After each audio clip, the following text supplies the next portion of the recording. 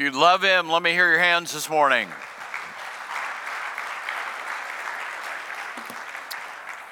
How many of you know that living by faith is the crux of our Christian faith?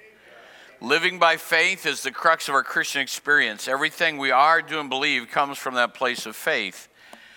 And I felt like God drew my attention this week to the book of Habakkuk. And we'll be there this morning. We're going to do all 49 chapters. There's only 3.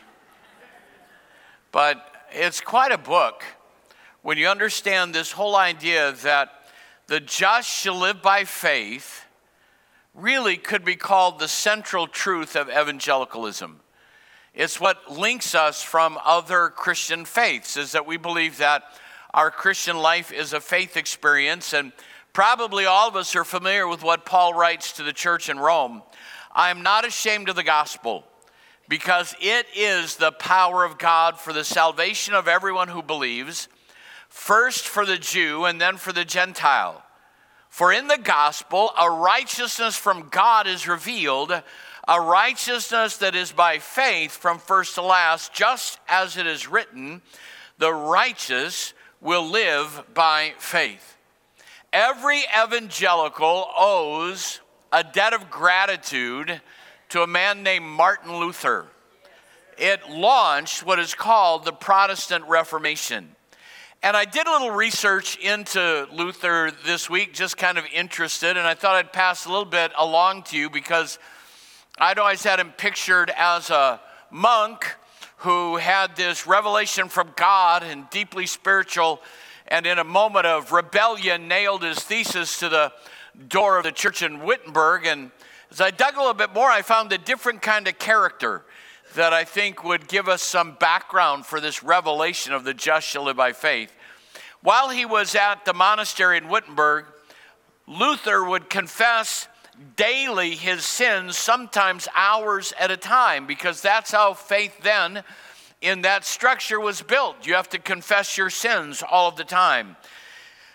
Historians say that the confessor grew weary with his coming and finally told him to please commit a sin worth confessing. His problem was that he couldn't remember, he said, all of his sins. And that's the problem with the works-based salvation. He understood righteousness of God as an active, punishing righteousness which demanded that mankind keep the whole law of God. But in his reading of Romans and Habakkuk, he began to understand that righteousness in Romans was called of God and came from God. This way of righteousness, as he describes it, was demonstrated through Christ's work on the cross. If a sinner places faith in Jesus Christ, he's justified. He appears before God just as if he never sinned. Luther understood that the just shall live by faith means not by their own works of righteousness, but that this faith brings one to Christ who is perfectly righteous and justifies the sinner. And you say, well, yeah, I know that, but in that time that was revolutionary, that was radical. It required a divine revelation. Though you might also note, when we talk about the past, Luther, in another place, who wrote the song, "A Mighty Fortress is Our God," said this about music: the devil doesn't stay where there's music. Now, I would edit that. The devil doesn't stay where there's good music or godly music. Music is the greatest gift. Indeed, it is divine. It puts to flight all sad thoughts. So even in that, you can hear his struggle, his journey for a place where there'd be freedom from this load of guilt that was on his back. So when he protested, when he had this revelation and was protesting the indulgences, he wrote his 95 Theses and nailed them to the church door at Wittenberg. Now, that wasn't a radical act on his part. That's where the idea of a blog came from. That if you wanted to post your thoughts and get people to respond. It was like a religious bulletin board, and so it was okay to do that. And he did that, but it inflamed the Pope with what he had to say. And the Pope ordered a papal bull to be written against Luther, condemning him. And when Luther received his copy, he publicly burned it. I'm liking him more all the time. Then he appealed to the emperor for protection. So one of the political leaders of the time had him kidnapped, and Luther was going through some other struggles as well. Luther believed that it was better for a priest to marry than to stay single. Now listen to what he says. This is hilarious. At least I thought it was. You might not at all. So I'm just warning you, this is hilarious. Leaving a housekeeper and a man alone, which would have happened, the priest there and then having a housekeeper, leaving a housekeeper and a man alone is like bringing fire and straw together and trying to forbid the blaze or the smoke. Isn't that great? So at age 42, he married Catherine, who was 24, a former nun who was smuggled out of a nunnery in an empty pickled herring barrel. I mean, this was just great stuff, that how God was working and shaping him for this moment. Martin and Catherine would have 6 children together. One of the historians described Luther this way: he was a wild, flowing, rushing torrent. So he wasn't this staid, meditative monk. There was a fire burning on the inside of him that wanted answers and wanted direction and wanted to know what the right thing was to do. A German theologian described Luther this way: some have complained that Luther was too severe. I will not deny this, but I will answer in the language of Erasmus. Because the sickness was so great, God gave this age a rough doctor. If Luther was severe, it's because of his earnestness for the truth, not because he loved strife or harshness. Out of his ministry, his life experience, came this great revelation of faith and faith alone as the way of salvation. And the original truth we read about isn't found in Romans. It's found in Habakkuk, where it says the just shall live by his faith. And we need to understand the context of that. As I was digging into those verses, when I say the just shall live by faith, we tend to incorporate it this way. When we want a miracle, we need to live by faith. When we want prosperity, we need to live by faith. When we want something from God, we need to live by faith, speak it by faith, and express it and believe God for it. But this context for the just shall live by his faith has absolutely nothing to do with you receiving a blessing. It has to do with how to live when life is confusing or unfair. How many of you have ever looked around at your life or the world we live in and thought, what in the world is God doing? Why doesn't God do something here? Why doesn't God bring revival to America? Why is my family in this condition? Why are my circumstances like this? God, where are you? What are you doing? I'm so tempted to digress. Yeah, no, I won't say that. I'm controlling myself here. This is called self-discipline right now. Why do we have the leadership we have? Why? We pray for God to bring revival to America. I've prayed that. And we quote the verse, if my people, which are called by my name, will humble themselves and pray and seek my face and turn from their wicked ways, then will I hear from heaven and will forgive their sins and heal their land. What is the prophet telling us? That a broken nation has a direct relationship to what's happening among the people of God. And if we want God to heal our nation, the time has come that judgment begin at the house of God. So what if, I'm not suggesting this is going to happen, please, I'm not gloom and doom, I don't want this to happen, but what if in order to bring revival to America, there was an attack on our land that would make 9/11 look pale and brought us to our knees where we had no resource and destroyed all of our creature comforts under an Islamic regime? Do you still want revival? Do you hear what I'm saying? Sometimes we need to be careful what we ask God for, because the answer may not be what we were hoping for. Is anybody hearing me right now? Praying for God to do work in your family, for God to do work on your job, for God to release power in some situation you're facing. Do we really want him to do that? And that's the situation that Habakkuk is facing. God is going to bring Israel to repentance. How? By releasing the Babylonian armies against them and bringing them into captivity.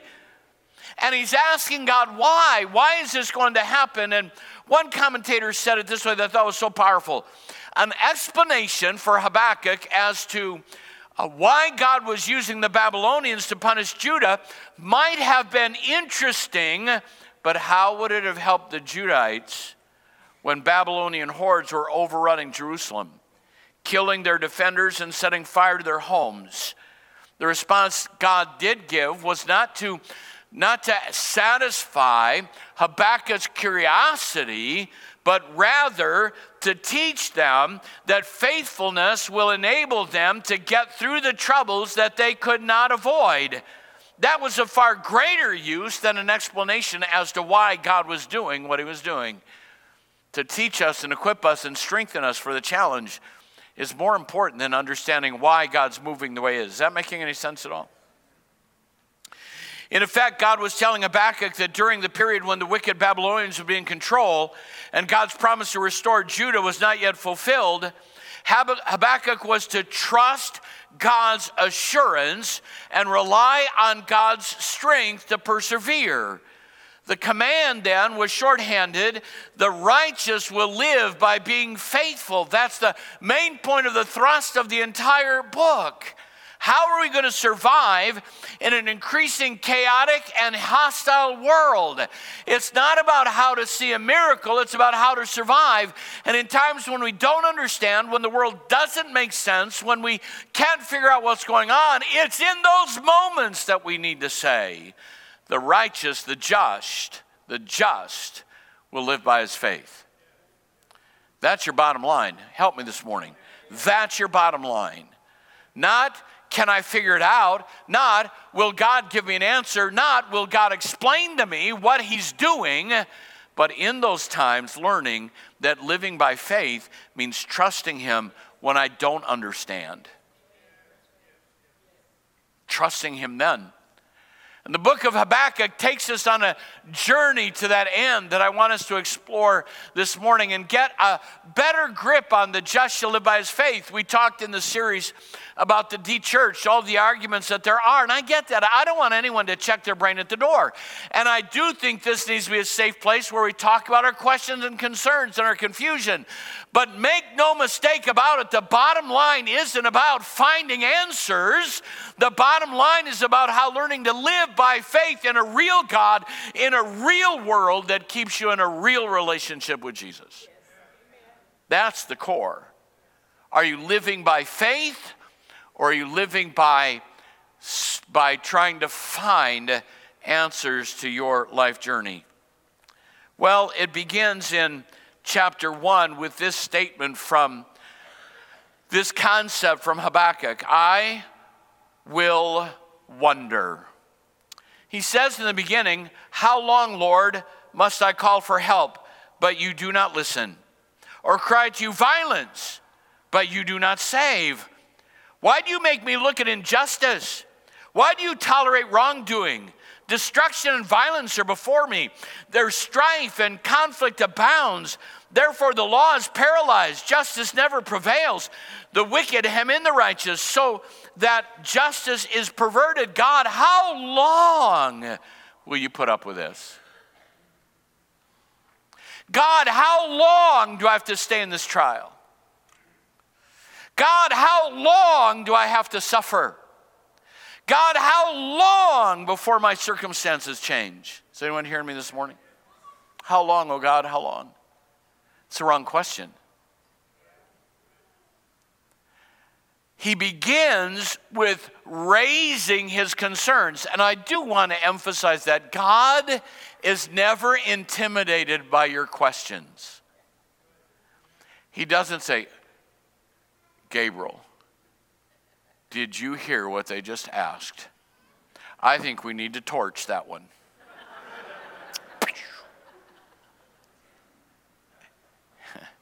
I've always wanted one of those salt guns that they shoot at flies, you know? I don't know if they work. I just think they'd be cool.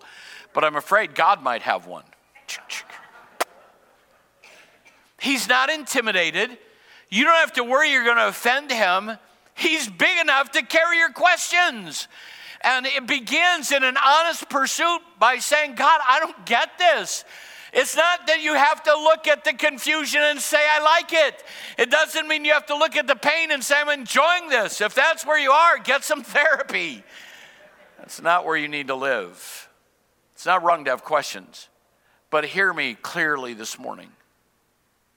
What you do with your questions will dictate your destiny.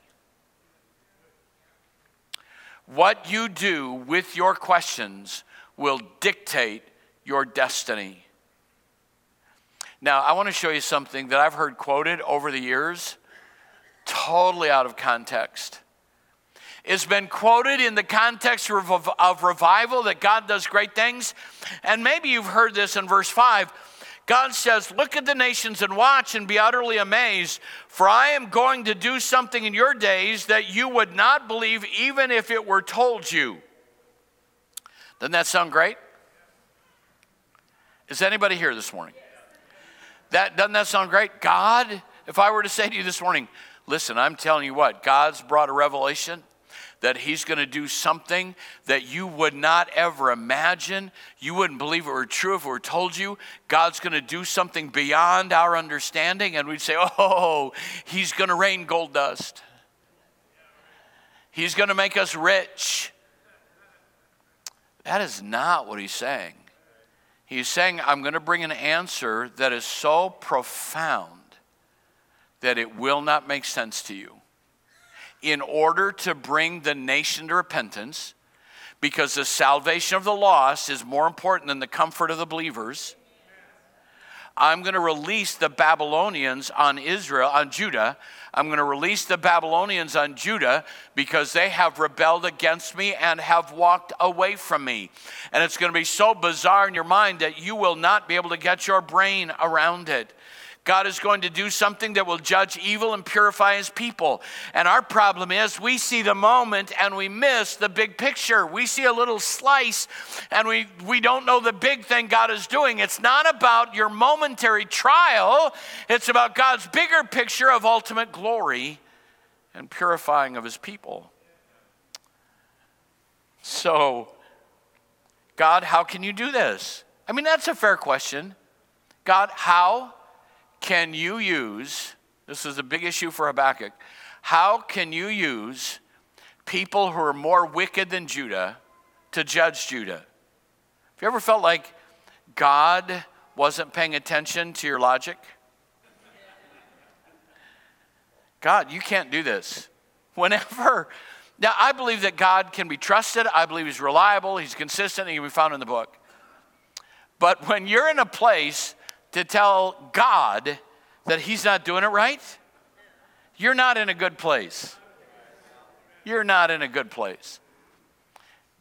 It'd be like a kindergartner telling you that you're fixing supper wrong or you're repairing something wrong. God is not looking for us to correct him. And Habakkuk is saying, God, I can't get my brain around this. They're worse than Judah. How can you use Babylon to judge Judah when Babylon is so wicked, so evil? Look at verse 12 of chapter 1. Lord, are you not from everlasting? My God, my Holy One, you will never die. You, Lord, have appointed them to execute judgment. My rock, have ordained them to punish. But your eyes are too pure to look on evil. You can't tolerate wrongdoing. Why then do you tolerate their treacherousness? Why are you silent while the wicked swallow up those more righteous than them? Do you see what's happening right there?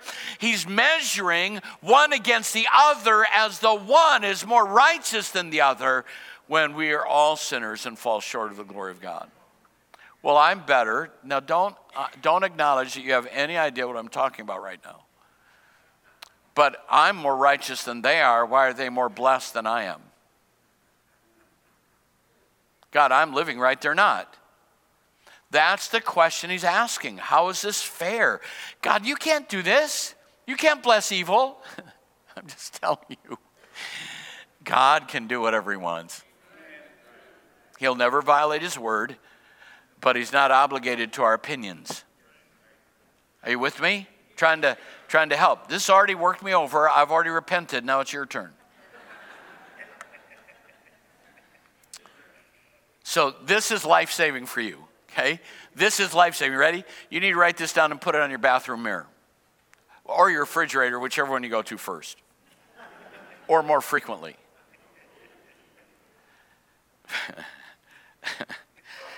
You ready? This is great. You ready? Don't expect that God's ways will always make sense to you, but trust that they will always make sense to God. Don't expect that God's ways will always make sense to you, but trust that they will always make sense to God. I shared a little bit of this with my wife. It just happened, and we haven't had a lot of time to talk, but a young man that was in school with our son Josh texted me or Facebooked me this week and doing a study on death and dying and how unfair it was that Josh died when he did and how it influenced him. He's been in ministry for 20 years. And I'm just going to tell you, from our experience, it's not about whether it makes sense to me. It's about trusting that it made sense to God. Are you with me this morning? Somebody needs to hear that. It's not about your evaluation. It's about his purpose. It's okay to wonder. We all will. It's human. It's honest. But what do you do next? Chapter 2, he says, I will watch. And I would encourage you, in those times when you wonder about what God is doing, in those times when you're confused about what's happening, that's not the time to get out of the boat. That's not the time to cast inflection at God. It is time to, forgive me, shut up and watch. Just watch. Watch. Watch what God is doing. Watch what is going to happen. Habakkuk says in chapter 2, I will stand at my watch and station myself on the ramparts. I will look to see what he will say to me and what answer I am to give to this complaint. God will not leave you in question. God will not leave you alone, will not leave you in ignorance. But in reality, he's saying, I'm going to watch and wait till I hear from God. What would happen to us if we practiced that? We decided, I don't understand it, so I'm going to watch and I'm going to wait. I'm going to watch and see, because I know he'll give me an answer. I'm going to watch and see what he will say to me. There's a time for us to be still and watch and wait and know that he is God. So he begins to give this explanation that you have to see that not only is Judah in sin, but the enemy is puffed up. And in this moment, both will be brought to their knees. I thought it'd be helpful this morning if we just looked at a description of the enemy, of the wicked. See, the enemy is puffed up. His desires are not upright. The righteous person will live by his faithfulness. So he's saying it's not about who's more righteous, it's about who's living by faith in God. The measuring rod is where is your faith. He'll live by his faithfulness. Because of the enemy, the wicked, wine betrays him. He is arrogant and never at rest. He's as greedy as the grave, and like death is never satisfied. He gathers to himself all the nations and takes captives all people. He's talking about someone that's being destroyed by their appetites, not holding anything back, and are puffed up in arrogance. And those people are going to be brought down as well. You'll see evil in the nation of Judah, but you'll see evil on a broader panoramic perspective. We really do tend to measure sin in degrees. We really do.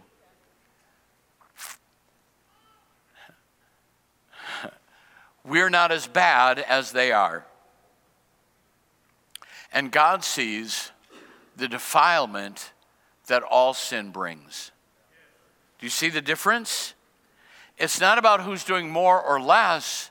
It's about what is sin doing in you, and are you living in tune, in relationship with Jesus Christ, that being cleansed and worked out of you. So many things happen that can derail you and frustrate you, but rather than responding that way and saying, well, they're worse than I am, that's not the question. Where are you in standing with him? Because here is what God's going to do. Verse 14, here's the heart and nature of God. For the earth will be filled with the knowledge of the glory of the Lord as the waters cover the sea. And he says, woe to him who gives drink to his neighbor, putting it from the wineskin, or pouring it from the wineskin until they are drunk, so that he can gaze on their naked bodies. You will be filled with shame. And he's talking about what they're doing. So when we sing that song, that the glory of the Lord will cover the earth as the waters cover the sea, you have to understand that the channel to get there is a humbling and a breaking that brings us to that place. Do we want that? Look around you. Look what's happening around you. Look at the tragedy that's happening around you, and what part even the church is playing in that tragedy. Because there's one thing that I'm sure of. God will be glorified. And the glory of the Lord will cover the earth as the waters cover the sea. I know that to be true. I also know that there's going to be a catching away of the church. I also know that there's going to be a time called the beginning of sorrows. I also know that there's a time called the Great Tribulation. I also know that there's a battle of Armageddon. I also know that there's 1,000-year reign of Christ. And at the end of that, there's another great battle of light against darkness before the heavens and earth pass away, and a new heaven and new earth that replaces that, and we go on forever. The day will come, but the day will not come without trial and testing. The glory of the Lord will cover the earth as the waters cover the sea. Maybe you should read it in its context before you sing it as your song. Hello? Well, I enjoyed this study a lot more last week.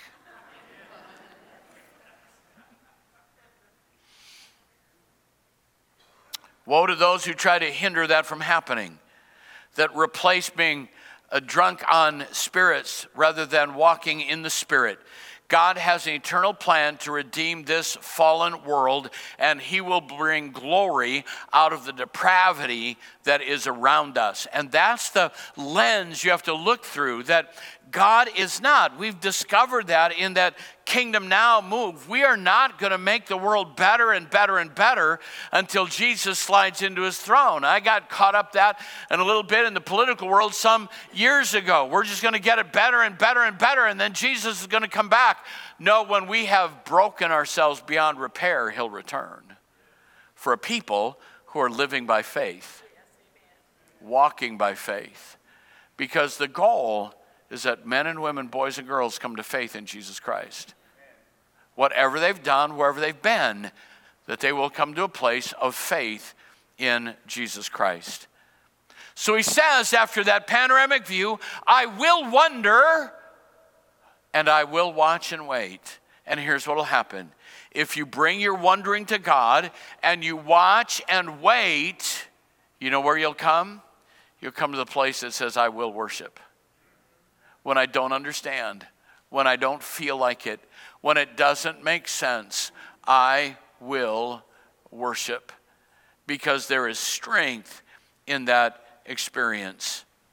He says, beginning in chapter 3, after all that he's seen, Lord, I've heard your fame. I stand in awe of your deeds. Lord, repeat them in our day, in our time. Make them known. In wrath, remember mercy. And he's changed his whole perspective. He's wondered, he's watched, he's waited, he's seen God's big plan. And he says, God, I'm with it. I understand it. I'm amazed at your greatness and grandeur. I just ask that in your wrath, in your judgment, please also be merciful, which is the heart and nature of God. He takes no pleasure in the death of the righteous, of the wicked. No pleasure. Do you know it's really helpful sometimes to remind yourself of the great things God has done in your life? Particularly in those moments when you're frustrated. If I went around the room this morning, how many of you could give me a testimony of a time that God intervened and did something powerful in your life? Let me see your hands. You could. Do you know it's really good to rehearse that? And when should you rehearse it?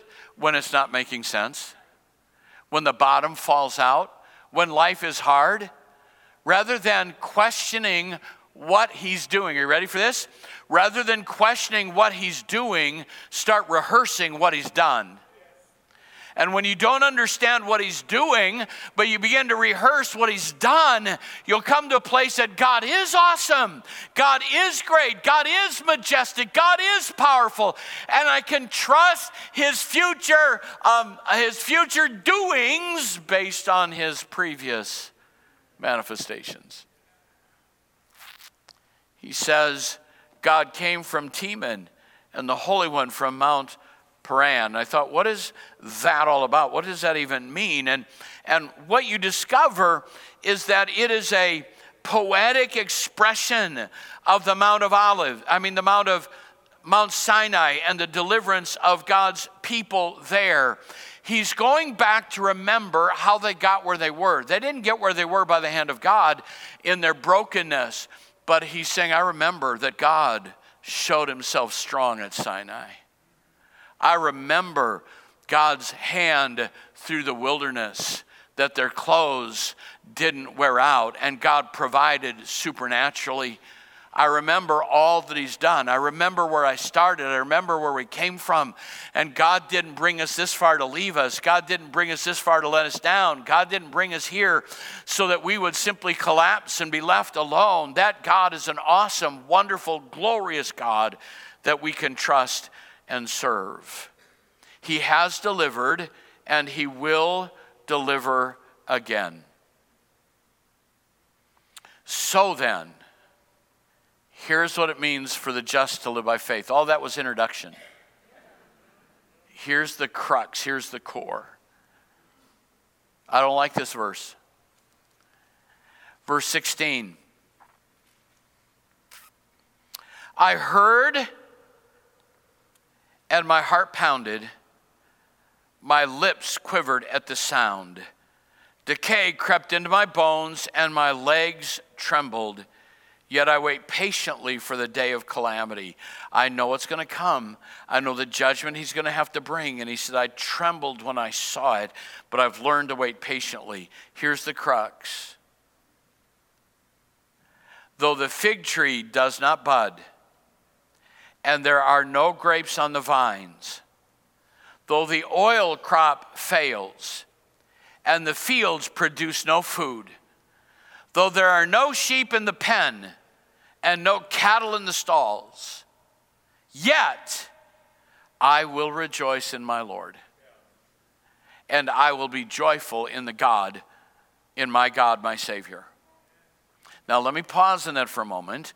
There are a lot of places where if I said that without quoting it, would rebuke for my speaking death into people's lives. that we should only speak the positive, we should only speak the victory, we should only speak the joy.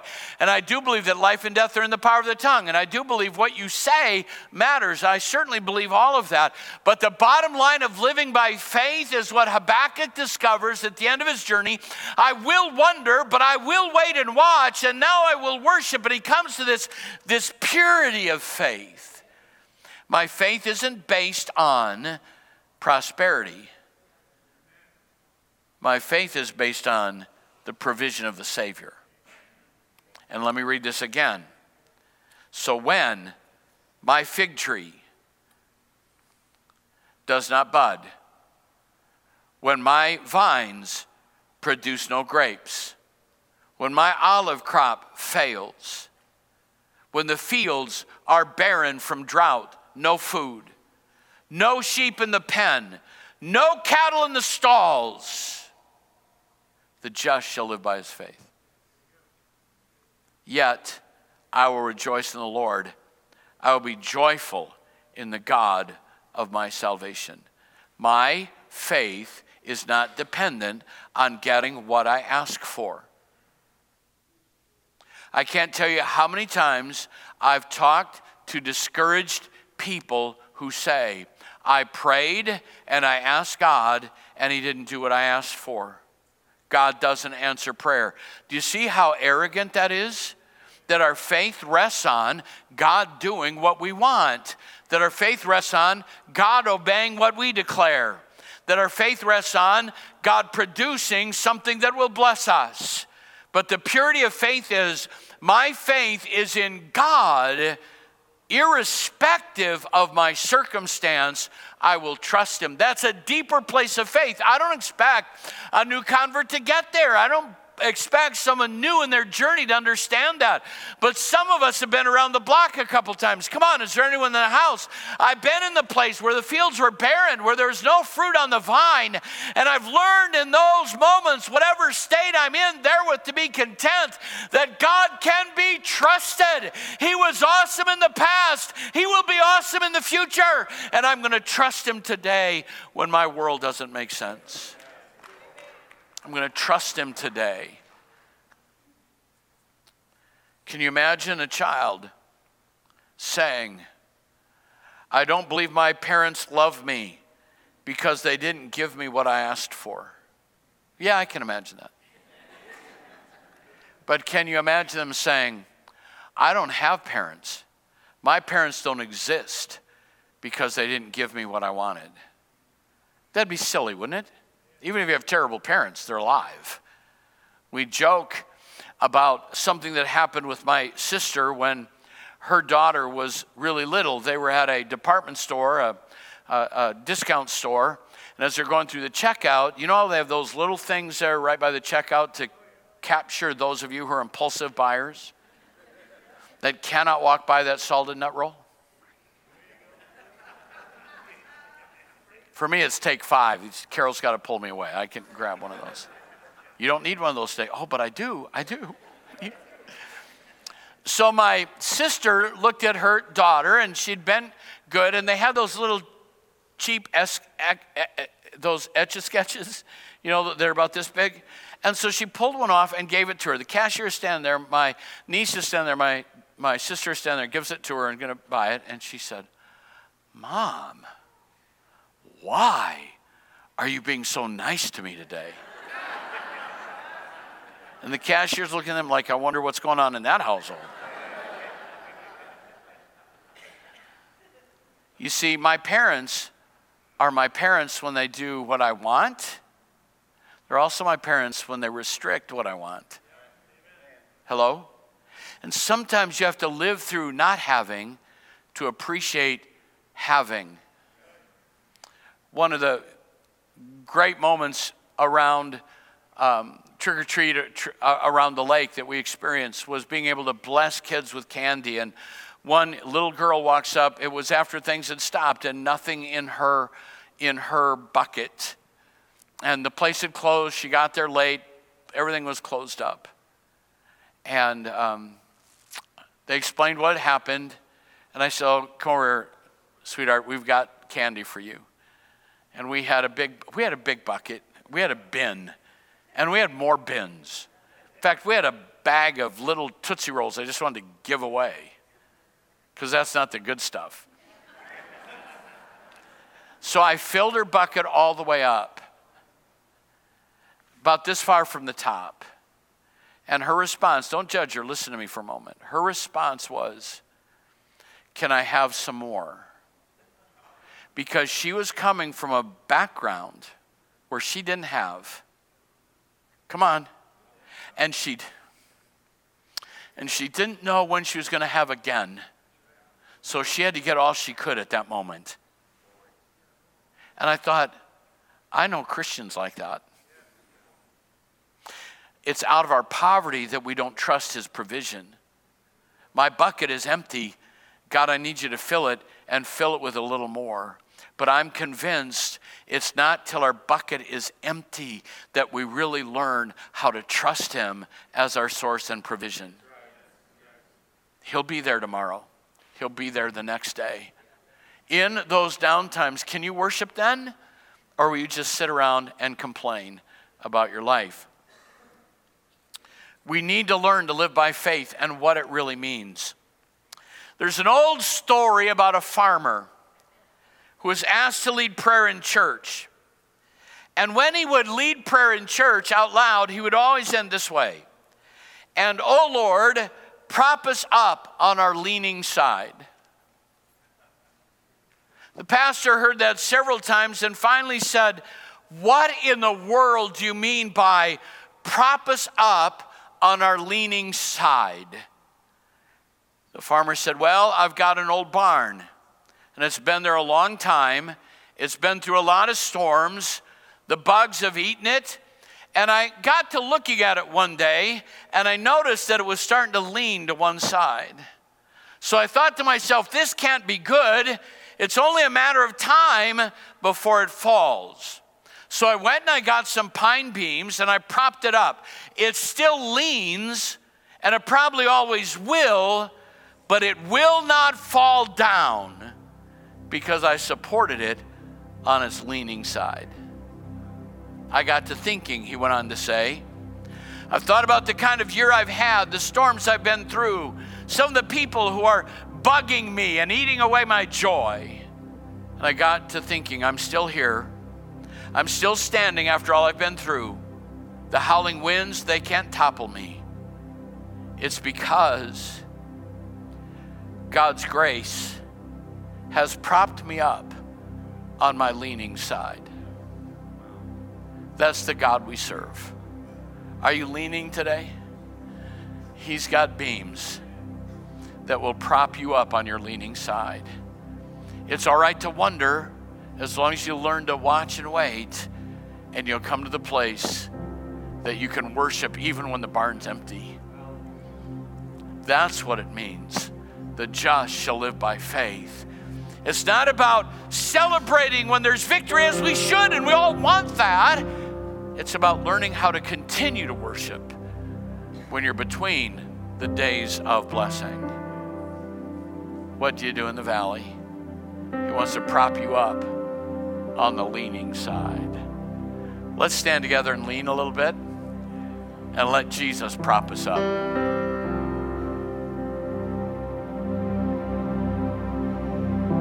Great is thy faithfulness, O God, my Father.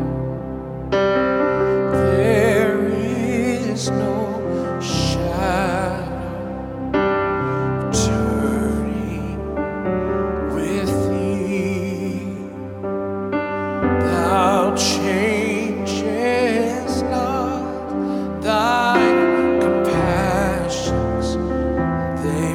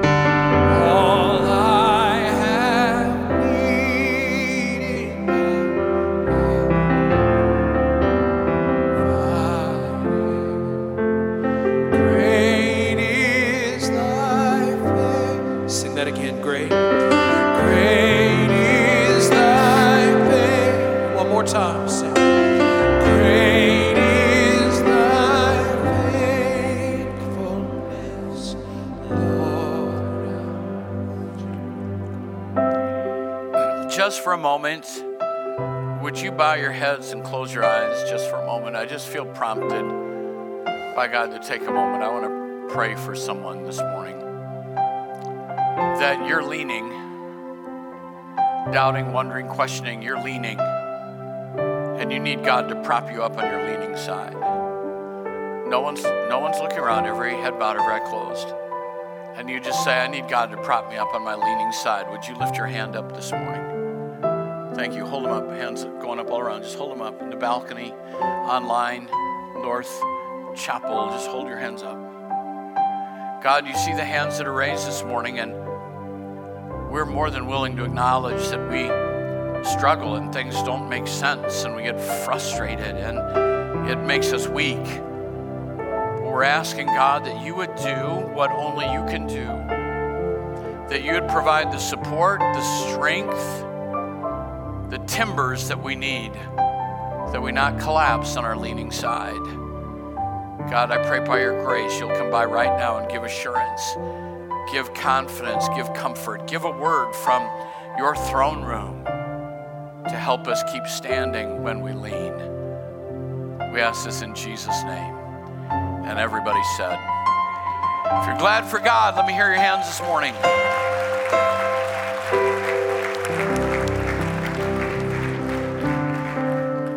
Thank you for being here this morning. Thank you for your faithful giving. I don't want you to think we ever take that for granted, what keeps us going. Pray for the glow in the dark homes that are tonight, that there'll be God moments, that there'll be opportunities for conversation that will move someone closer to the kingdom. We had several last night.